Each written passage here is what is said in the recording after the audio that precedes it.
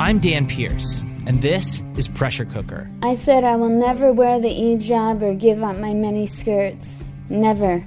It's the outrageous story of two misfits living on the fringes, and how they became the central players in a sprawling terror investigation. We just hung out and played video games and smoked weed and did what we do, you know. Pressure Cooker is available on the CBC Listen app or wherever you get your favorite podcasts. This is a CBC podcast.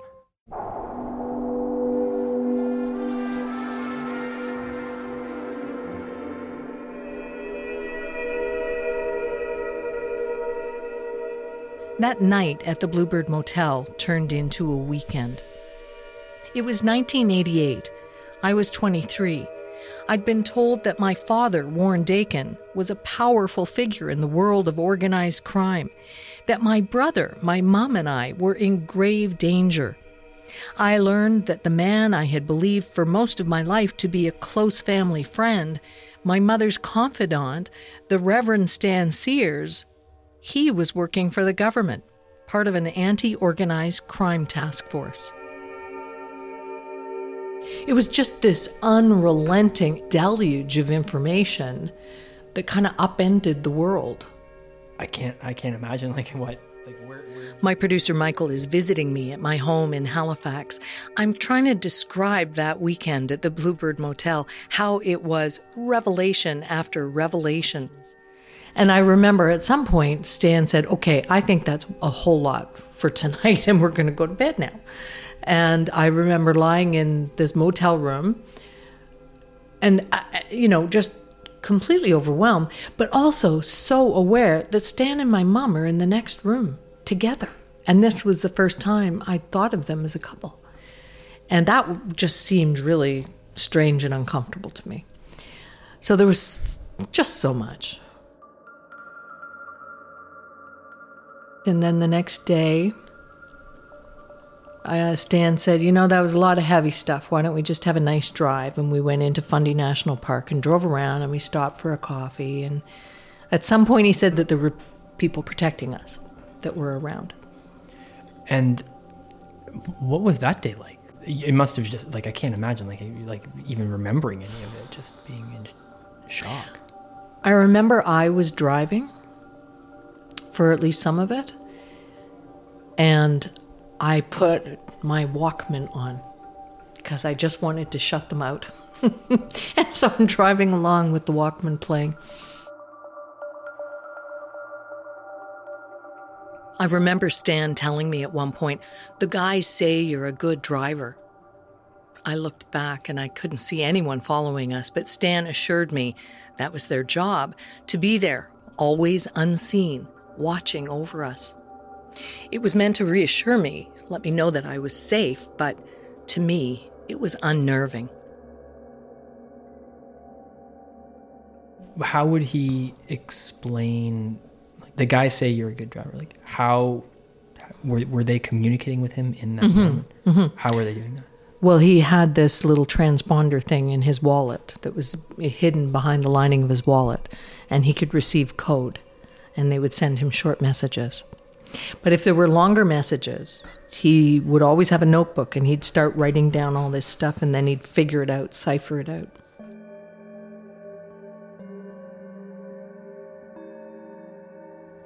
When the weekend was ending and I was getting ready to go, Stan asked me if I'd be okay with letting the guys hide a tracking device on my car, just in case. I agreed to it. The next morning when I was getting ready to leave, Stan took one more safety precaution. He handed me what looked like a small transistor radio, something made of cheap plastic that you'd pick up at any electronics store. He told me it had been modified, and he showed me how to set the dials and adjust the antenna so that I could use it as an SOS beacon, to let the guys know I was in danger. But he said only use it in extreme emergencies because people will come, and that means putting themselves in harm's way. So I drove off from Sussex back to St. John, and my head was just swimming. Yeah. And then I had to go back to my life. And, you know, I had been told, you can't tell anybody any of this. You know, it's a matter of security. Don't tell anybody. And so I went home with this terrible secret, kind of trying to figure out how real is this? Like, what does this mean? I found the possibility of it horrifying. You know, either organized crime was coming for us, or my mother and Stan, essentially my parents, have lost their minds, and I suddenly feel rootless.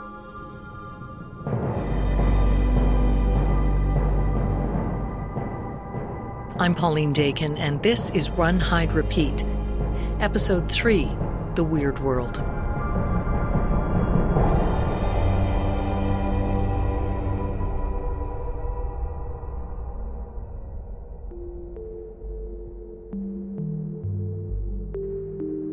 These are the letters. This is them. This is them. These are some of them. You know, these are a small number of them, and all the envelopes with all the initials of approval and so on to come to me. So yeah, there's some from my half-sister. And Michael and I are in my dining room. Spread out over the table is a stack of letters. There are dozens of them. Yeah. Here. And they're all quite distinctive in terms of their style and their writing and the paper and the pens, and it's quite amazing. They're a physical reminder of the time in my life when my world had been completely upended, when the line between truth and fiction was just so blurred. When did you start getting the letters? They started coming almost right away after the revelation at the Bluebird Motel. And one of the first ones was from Stan, actually. Do you have that one here? I have that here.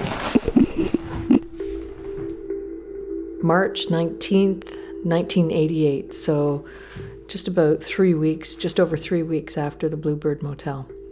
Dear Pauline, just a wee note before I travel to my next destination. As always, these few days with your mother have meant much. The last one enriched by having you with us. To know and appreciate your understanding of the whole complicated world we find ourselves in, and also your acceptance of our relationship, which has become so deep and real and vital over many years, adds real joy to life for me and us. I once told you that if I had a daughter, I'd like her to be like you. A blood-related daughter your mom and I can't have, but in you I find that which is very close. Sincerely, with love, Papa. When did you start calling him Papa? Oh, yeah. Well, it was after everything was revealed about, you know, what had been going on through our lives.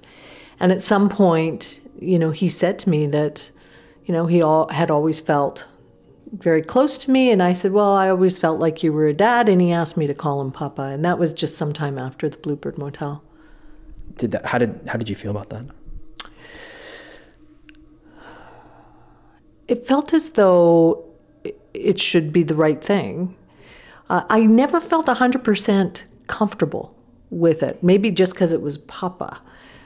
I mean, it's a very, Papa is like what a small child would say, and you were in your 20s at that point.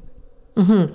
He was looking for alternatives to Dad because I associated Dad with Warren, and he wanted something that I wouldn't associate or would never have associated with Warren. As much as I was reeling from everything Stan and my mom had told me about my family, I was also grappling with the way our relationships were shifting. Had you ever suspected that your mom and Stan had a romantic relationship before they told you that was the case?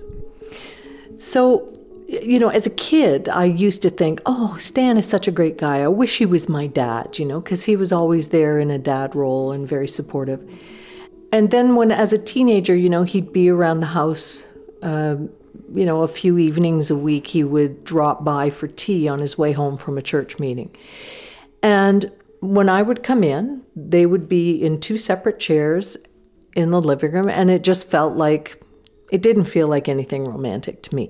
The thing was that Mom was crying and there were these letters, and so it felt like they had some secret between them about whatever those papers were. I didn't think that looked romantic because Mom was crying. Did you make the connection, like when you started getting these letters that we're looking at, when you started getting these letters, did you make that connection between the documents, the letters that you had seen your mom and Stan looking at all those years before? Oh, absolutely. Well, she used to get buckets of letters every time that she saw Stan. So yeah, I immediately realized what all those papers had been. And in fact, I remember at some point when I was a teenager, she had a cabinet built in her bedroom with a lock on it. And then I realized what that had always been about. It was all the letters. And every once in a while, Stan would say, you have to burn them. It's not safe to keep them. But that's what they were. It's hard to remember just how many letters came to me over the years. The few dozen I have left are just a fraction. I responded to most of them. I wrote almost as many letters as I received, sometimes just a quick note, sometimes pages long.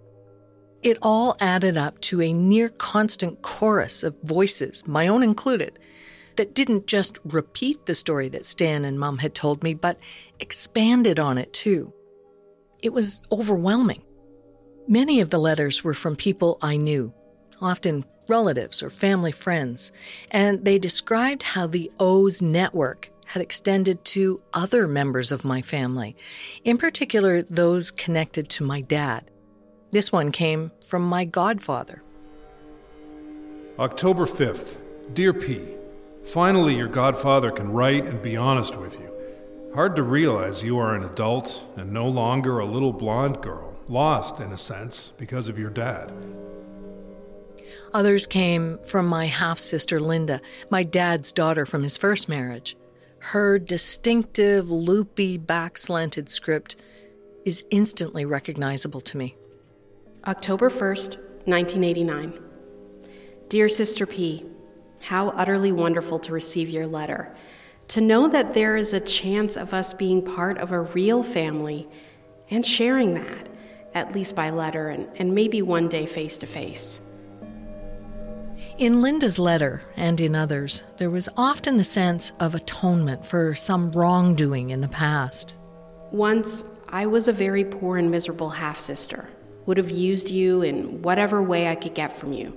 Now, in a more deep sense, we can be more than half-sisters.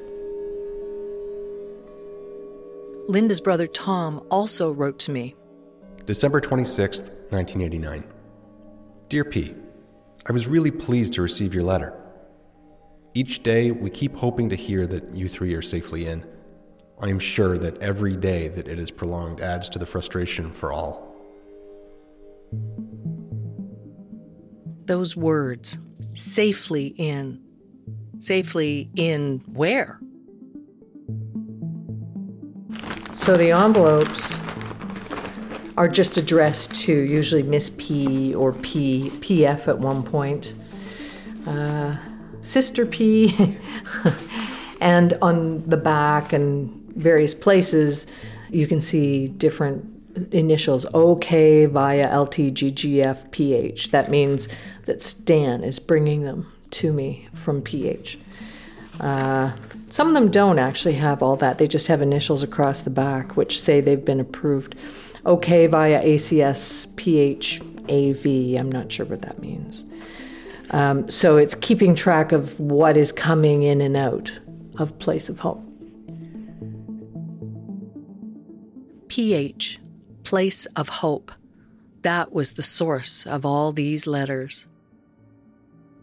That night at the Bluebird Motel, Stan had told me Place of Hope was hidden deep in the wilderness of British Columbia. The people who lived there jokingly called it the Weird World. They talked about being inside or outside. The letters were coming from inside to me and Mom. We were on the outside. I first heard about Place of Hope when Stan and Mom were answering the big question of why. Why had we disappeared and moved and slunk away from our lives, and why was everything such a secret all the time? And that was part of the explanation.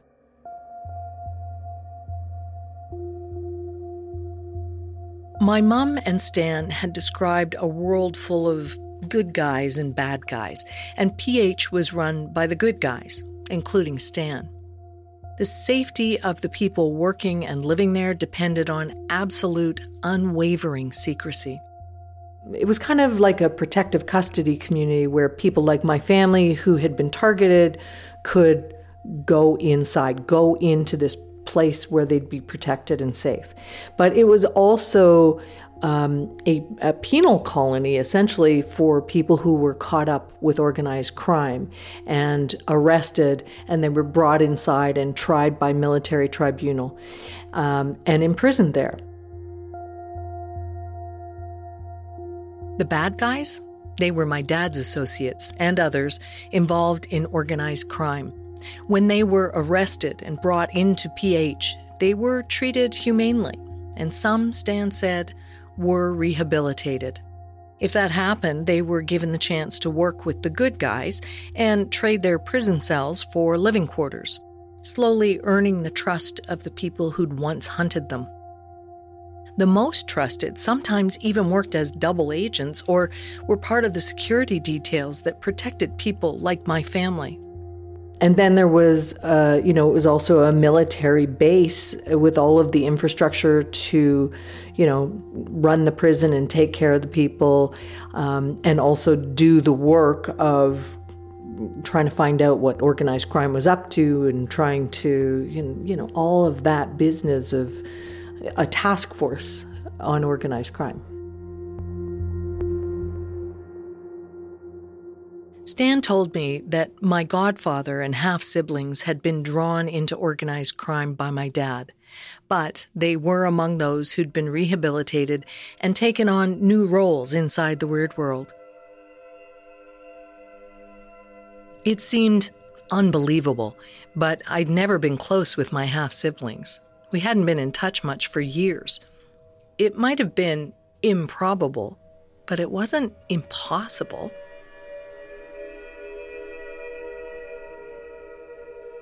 July 16th, 1988.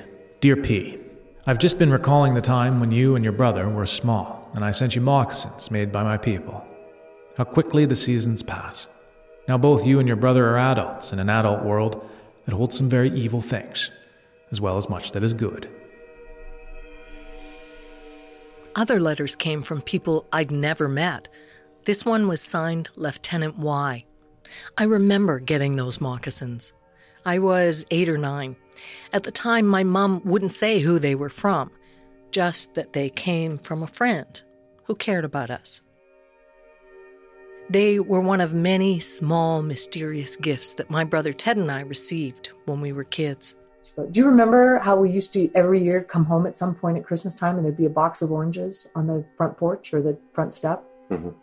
And do you remember we always got presents from people we didn't know? Mm-hmm. Well, those were always from the people protecting us, weren't they? From people inside or protecting us. Yeah, they were. The oranges were from the guys protecting us. Yeah. But remember, you had these 2 little Christmas bells, and I had the little set of angels. Yeah. And they were from, I forget the name of the people. Yeah. You don't remember the name? No, I don't. But the people that probably tried to kill us at some point that felt guilty and now they're sending us presents? Yes, because they were saved and they found new life. They were lifers. Yeah. When Stan and Mom told us everything, Ted was in Vancouver. He'd moved back after university. But we quickly found ourselves living in a strange space that existed somewhere between inside and outside Place of Hope. We started to sort through our shared memories, re-examining events from the past in light of everything we'd been told, trying to make sense of what was happening.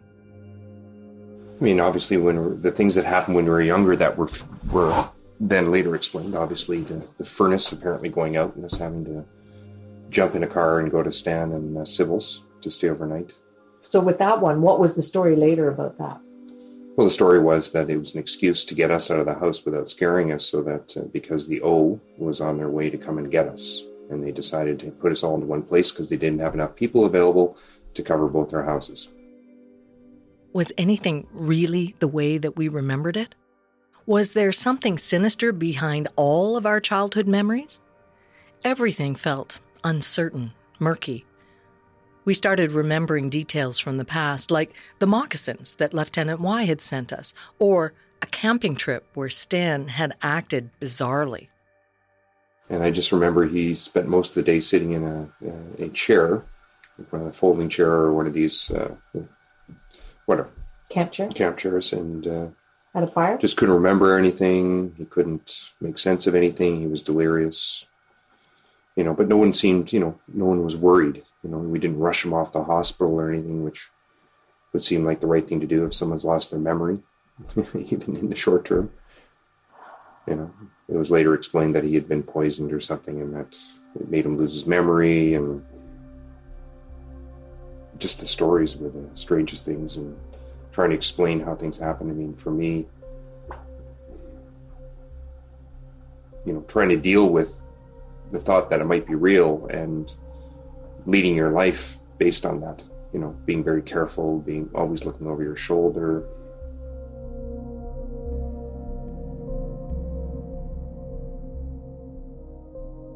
The letters, like the one from Lieutenant Y, those stories that Ted talks about, they had another important function. They always served to remind me how serious the threats from the O were, and how hard Stan and his men were working to protect my family. The next few weeks are going to be grim ones for many of us. We are glad you, your mom, and Papa will be together for some of that at least. The way they described the conflict, they sounded like letters from the front lines of a war. We expect many injuries and losses. To what extent, we cannot say. But they will be heavy. I really started out to say that no matter how unreal a lot of things appear to be, they are not. And so take them seriously. From the time Stan and Sybil left St. John up until 1988, they'd been living and working in Maitland, a small village about an hour outside of Halifax, where Stan was ostensibly keeping up his cover as a church minister. He was getting older and had decided to retire. He and Sybil had moved back to BC. When he and my mom met me at the Bluebird, I thought that's where he still was, happily retired, living with his wife on the West Coast.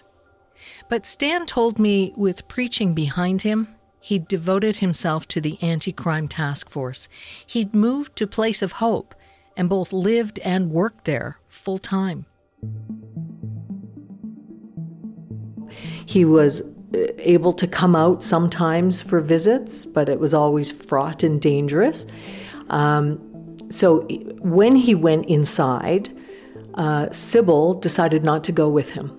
Sybil said, nope, I'm staying right here. They had a little place in Gibsons, BC. And so that was what was going to clear the way for Mom to go inside with Stan. So that was the moment that they knew they had to tell me, because they were waiting for the all clear for her to, disappear one more time and go there. They told me they'd been in love for a long time, but because of Stan's marriage to Sybil, they could never act on it. Stan was a minister, a man of faith, and that meant he was faithful to his wife. And my mother, she respected that. But now, my mom and Stan could finally be together. All my mom had to do was walk away from her life and join him. It was disorienting. I could barely understand what they were telling me. But that wasn't all. Just now, I know that you are frustrated and hurting over the long delay in coming home. Believe me, that day will come. May the three of you enjoy as much as possible your time together. Sincerely, Lieutenant Y. Stan and my mother wanted me to come with them, inside the weird world.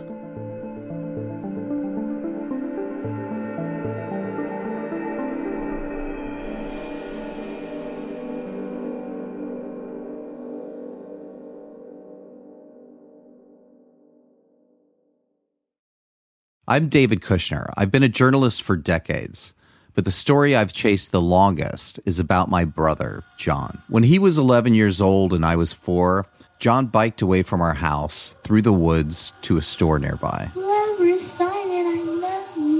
He was going to buy me my favorite candy, but he never came back.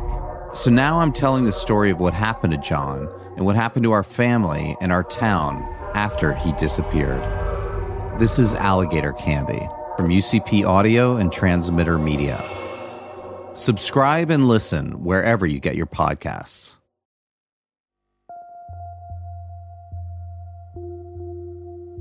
Mom had kept this secret from Ted and me for decades, and now she wanted me to take an unimaginable leap of faith.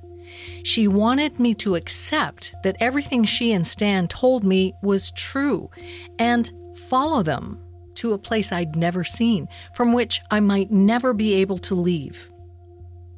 When they told me all of this that night in Sussex, New Brunswick, I didn't know what to say. I was completely overwhelmed. I told Mom and Stan I'd think about it and went back to my life in St. John. Anger, fear, sadness, they all came in waves. I was at times furious at my mother for how she'd uprooted my life over something that seemed unbelievable. But I was equally terrified by the prospect that it might be true. Mom was smart, competent. I trusted her. I couldn't imagine a world in which she'd have subjected us to all of this upheaval over a fantasy. But the strongest feeling of all was a sense of impending loss. Whether I believed her story or not, whether I was going to follow her and Stan into the unknown, either way, all I knew was that I needed to be closer to Mom.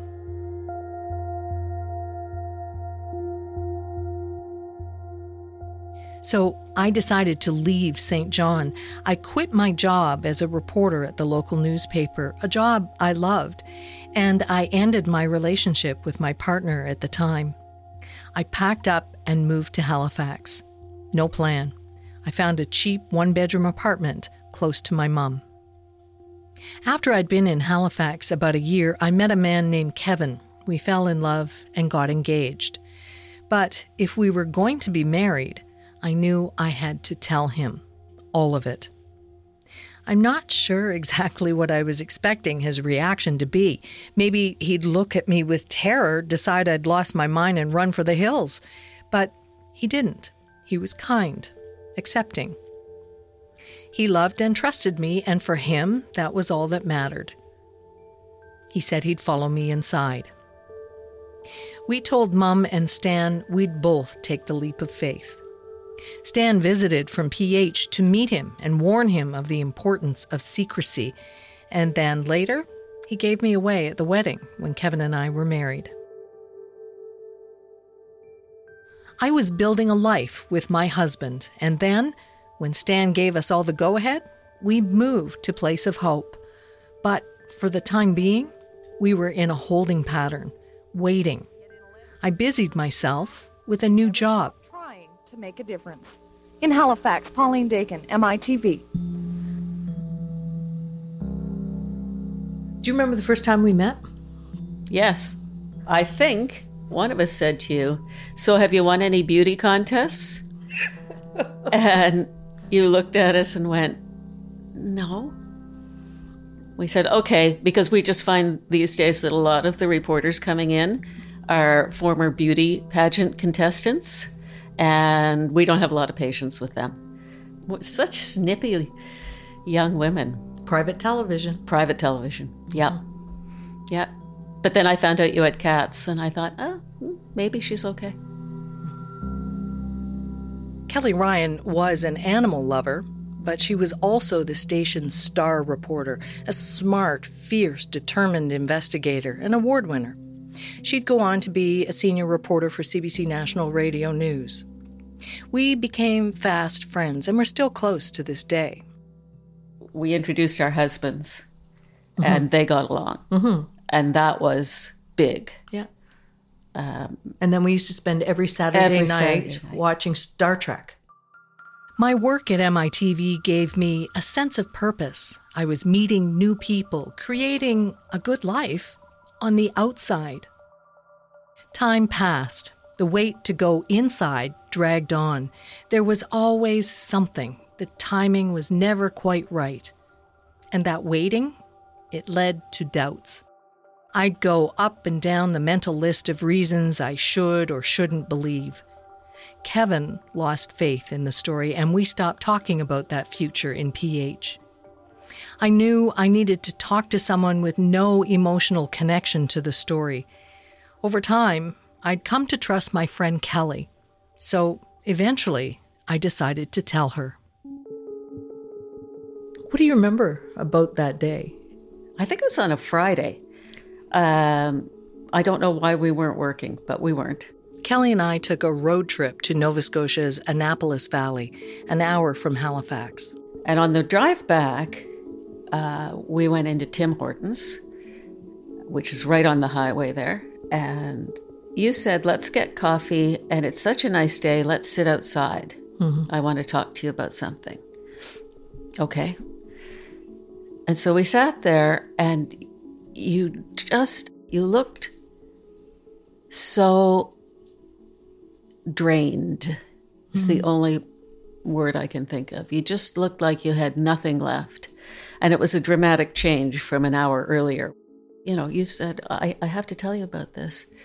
And you sat and told me this most bizarre story. And at first I thought, well, this is crazy. And then, of course, because my entire journalistic career, my motto was, just because they're crazy doesn't mean they're wrong. And I thought, well, it could be. Maybe it could be. And then you went home, and I went back to my house and was terrified all night, because every noise, I thought, it's them. It's them. The car was bugged. They heard us talk on the drive back, and now they're coming for me. And I was so scared. And it was such a crazy story. It was such a crazy story. So what made it believable to you? You, primarily. Because I knew you quite well, and you weren't a flake. You weren't some easily led idiot. I think what was clear to me was the importance of your mother and Stan in your life, and how devastating it would be if it wasn't true. And you know me. Oh my God, how many crazy people did I interview? Half of them turned out to have a story, and they were crazy because no one had listened to them for years. So that was sort of my thinking, was, well, I've interviewed lots of people who everyone else said, don't waste your time. Yep. The crazy person calling the newsroom trying to get someone to tell their story. Yeah.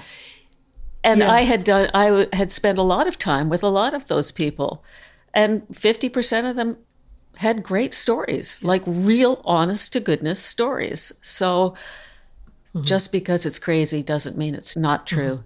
And as a journalist, that's what we often do. We cover the craziest, most unlikely things. That's what makes them news. Yep. So that's what we're doing. And I remember you covering the Hells Angels and having RCMP protection. It was RCMP protection ordered by the Solicitor General. There you go. Organized crime exists. Organized crime exists. And they're angry. But you were the main factor. And you were so downtrodden by it when you told me the story. and you just were oozing emotional pain. And I thought, well, there must be a possibility here because she's not a lightweight. And she spent a lot of time thinking about this. And if it was just crazy, Pauline would have already come to that conclusion. Mm-hmm.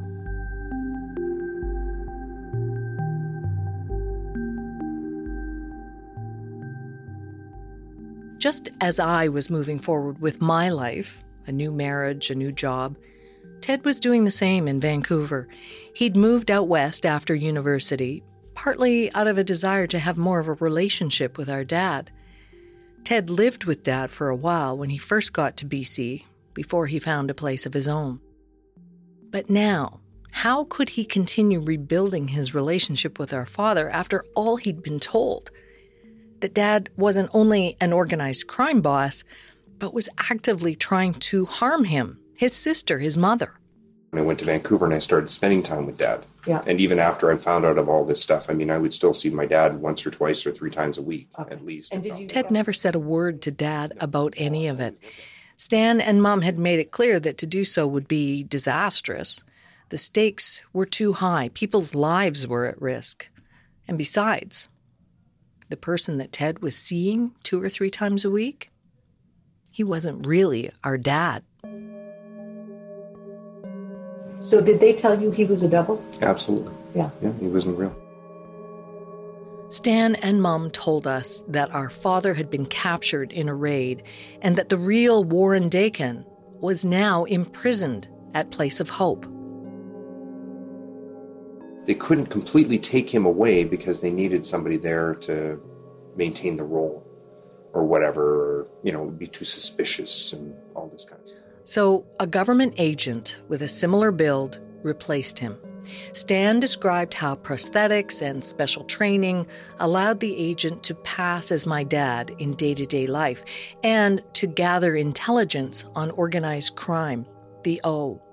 When they told me that, I'm like, of course you're nuts. But then I went the next time I saw him and I looked at him and I knew it was, it's him, It seems crazy to even say it's him. Of course it's him. That was freaky, though, sitting there with him sometimes.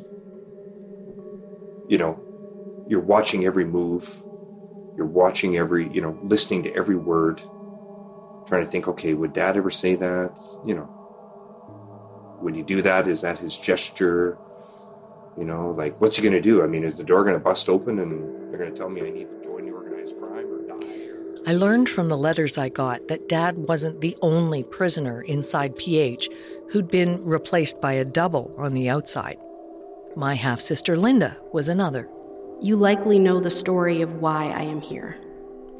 It is not a pretty story, but I thank my God I am a new person and wouldn't trade life in this world for anything out there. I learned she'd been involved in human trafficking and prostitution. She told me she'd found a new and better life inside, thanks in part to Stan. Acting Colonel Sears tells me you call him Papa. Do you mind if I do also? I'd like to get away from all that Dad recalls and all the hurt it brings to mind. If you don't want me to call him Papa, don't be afraid to say so. I don't want to infringe on what is yours. Linda's brother, Tom, had also been taken into custody and replaced. Each day, we keep hoping to hear that you 3 are safely in and that we can really go ahead and plan our party. I'm sure that every day it is prolonged adds to the frustration for all. We had a slight problem of violence here a little while ago. A few minor injuries, but thankfully, that is all. My godfather? Another double. You likely have more friends and relatives in here than out there. It is here for many of us that real life has been found. The days you once knew me, I was one horrible person, deserving of the most severe punishment that could be given out. Now I am forgiven. Even my godfather's wife had been replaced. Tell your mom, I often think of the time out there when I wanted to come clean with her and tell her the truth about certain people, but I was afraid to. And Also worried she wouldn't believe me. I'm sorry. There were others, too, all imprisoned within PH, a carefully orchestrated cast of doubles standing in for them on the outside. I could have picked up the phone and called any of them. Maybe I would have heard something slightly off in their voices, but what good would it have done? Either way, they'd deny the story. If they were doubles, then denying it was part of their job. And if they weren't, well, what would it achieve other than to convince a few near strangers that I was a lunatic?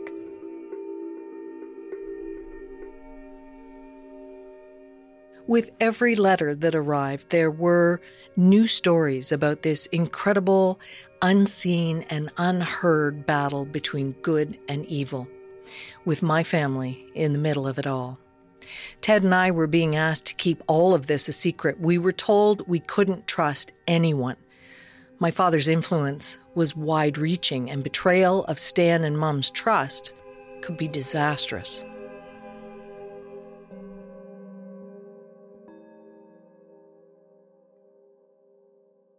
I've always been a little bit of a penny pincher. And I refused to buy a TV. So my roommate said, well, we can rent one from Granada.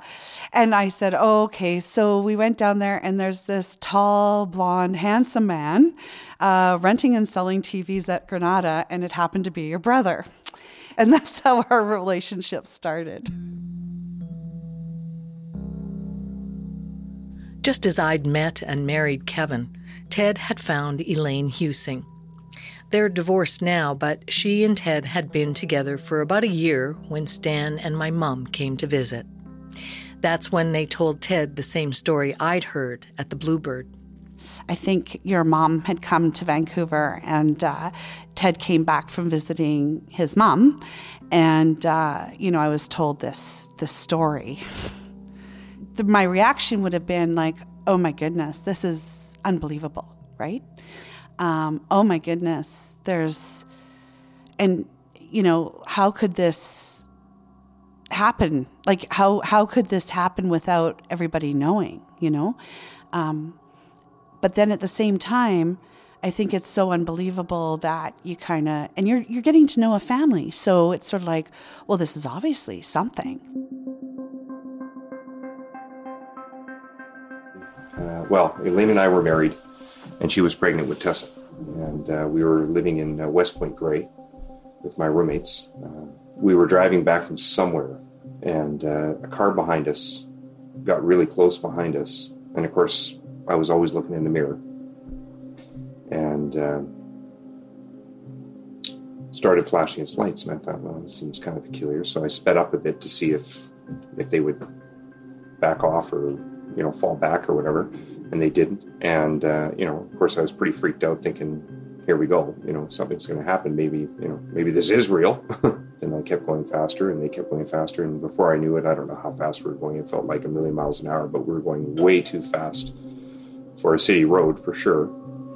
And all I could think of was get to somewhere where there was people, lights, it was a dark road, and it was nighttime, of course. And I thought, well, I got to get somewhere. And so I managed to drive into a gas station. And I kind of wheeled in there doing 80. And the car that was following us kind of went to the end of the block past the gas station and stopped at a set of lights with a whole bunch of other cars. And all I remember is I jumped out of the car, and I just absolutely had to see who the hell was in this car. I didn't care. I just wanted to know, because I thought this is the opportunity to figure this thing out and see if there's anything to it or not. So I ran over and I kind of jumped over the hood of the car and went after the driver, trying to open the door, and the light changed and off they went. Not every incident was so dramatic, but there was always a looming sense of menace, the feeling that danger, or at least the potential for danger, was everywhere. The O could be around every corner, always.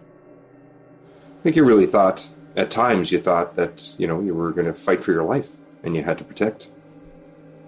Seems amazing, doesn't it? I just feel bad for, I feel bad for Elaine about this. Ted had also been given one of the small radio transmitters that Stan gave to me to be used in case of an emergency to contact help. It was just a piece of crap from Radio Shack. Nothing special. I remember opening it up and there was nothing in there that looked like it wasn't made by the manufacturer, and of course you turned did. it on a few times, pushed a few buttons and did whatever I was supposed to do and waited for the cavalry to come, and no one ever showed up. I tested the radio out once, too, when I heard a fight outside my apartment door in Halifax. There was no response. When Mum relayed this to Stan, he replied the next day that someone had come after me and my protectors had been injured in deflecting them and were unable to let me know this. When things went wrong, when the cavalry didn't come, there was always an explanation. And for Ted and Elaine, that exhaustion led to doubt. And what kind of conversations were you and Ted having about all of this? It would come up, when I met Stan and all that kind of stuff, where he told me that, if I ever told my parents that they would be replaced with doubles. And that's where I went, yeah, that is not happening. And I've been thinking about this for a long time. It's like, how could somebody absolutely not understand that? Your parents, there's a smell that they have. There's this relationship that you have. And how could you have a double replace that? So that was probably my instigator with Ted, is like, this isn't true. There's something wrong with the story. We should really just go to the RCMP and tell them the story and see what they have to say.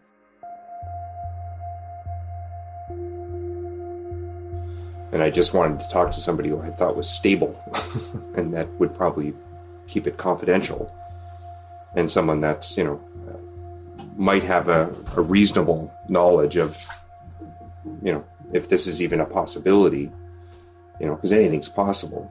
I went down to the police station and just said, I need to talk to somebody. It's an urgent matter. It's, I don't even remember what I said, but I managed to get into what ended up being probably an interrogation room of some sort. I'm sure this guy never saw it coming. And, what did he say? He was like, wow. He says, are you kidding me? And I said, no, I'm not kidding. And what was his message to you? Nothing, really. I mean, it was just like, okay, wow, so this isn't possible? He said, no, it's not possible. Why did he say like things like, I would say, well, there's somewhere where they keep all these guys and there's hundreds of people in a compound that's hidden away from everybody. Says, in this day and age, there's nothing can be hidden like that. Impossible. That someone wouldn't have seen it and asked the question, which is true, really, if you think about it. Right. So you walked away from there thinking what? Trying to figure out what on earth we're going to do to get out of this thing. Meaning, how can we possibly get Mom out of this? At this point, you said, I don't believe this. Mom's caught up in some kind of weird thing. Like I never believed it, but you believed it. It's, how could your mother ever do this to you? Because you knew that she loved you. There's no question. She loved us more than anything else in the world. So unless it was true, how could she do this? It's a hard thing to explain, believing and not believing something at the same time. I think you can do it for a while, maybe even for a long while, but it catches up to you. You can only exist in that in-between space, that weird world, for so long. How much do you think this had to do with you and Elaine splitting up? I'm sure it didn't help. Yeah. By the time we finally split up, I think all this was no longer a factor in our lives. But it was probably certainly enough to not allow our relationship to continue growing, that's for sure. For me, it became less a question of belief than one of loss. What was I willing to lose? When Ted talked about his growing skepticism, I was quiet about my own feelings. He was ready to accept the consequences of saying it wasn't real, but I wasn't. My love for my mother, the terrible grief I felt when I imagined our relationship being severed, those feelings were real. What else mattered?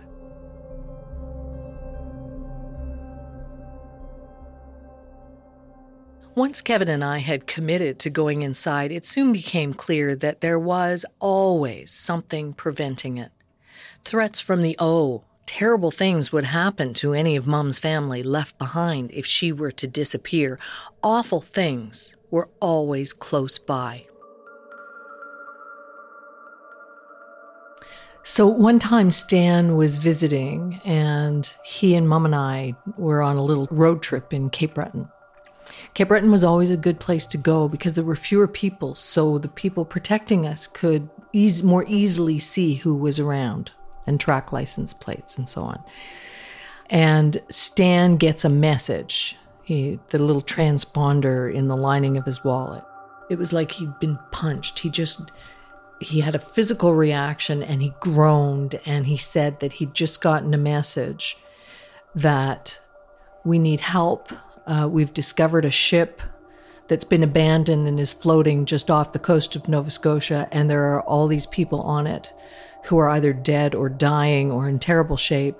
And as we drove along, he was just getting other messages and updates, and it had been a case of, an organized crime ring had kidnapped people, and they brought in surgeons, harvesting their organs to sell on the black market.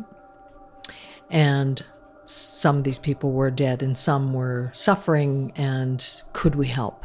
Like, could we get bandages? Could we drive down to meet the ship? It was all hands on deck. This was a terrible crisis. And so we said, of course. And in the back of my mind, I'm thinking, really? I'm actually going to see some of the people from the weird world in real life? I'm going to be pitching in on deck or on shore or something? So we drove. We picked up supplies, sheets for bandages and various things. And a couple of hours on our way to Yarmouth, where the ship was supposed to come ashore in southwest Nova Scotia, like a 5.5 hour drive. A couple hours in, we get another message. Stand down. The ship's going into St. John now, on the other side of the bay. So thanks very much. We don't need you now. What was your reaction after that? I thought, yeah, of course. That was a big moment for me, in terms of just thinking nothing ever actually happens unless it's, my car is stolen and that gets wrapped into a story.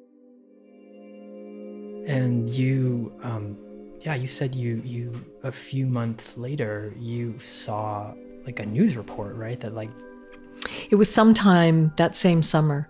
I remember back in the days of getting a newspaper at your door, and the paper arrived and I'm reading it, and there's a story about a ship full of illegal immigrants off the coast of the U.S.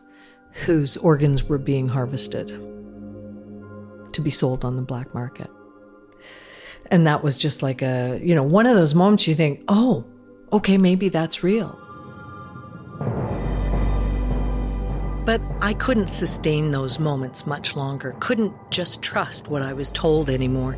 If Stan and Mom wanted me to keep believing in the weird world, I needed proof. And I was devising a way to get it. Next time on Run, Hide, Repeat. I remember you calling me quite scared. You said it's the people, these people that have been watching. And now they know where I live. And they've broken into the car. And they're going to come into the house next. And you were very angry because you didn't know what the reality was. You needed to know whether it was true or not. You set up the sting. I think a lot about, what made her so vulnerable. Have you thought about that? Yes, absolutely. Mm-hmm. And he found her at a point in time in her life where she was very vulnerable. Deeply depressed. Yeah.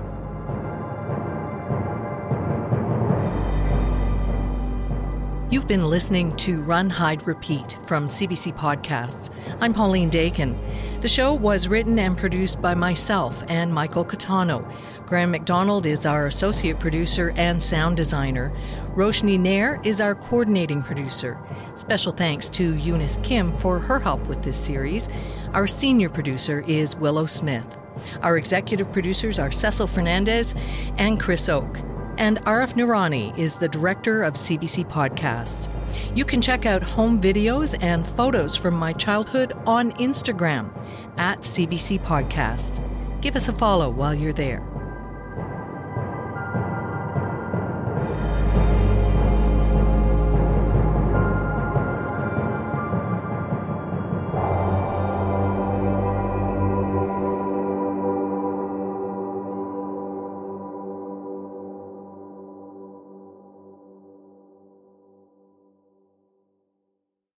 For more CBC podcasts, go to cbc.ca/podcasts.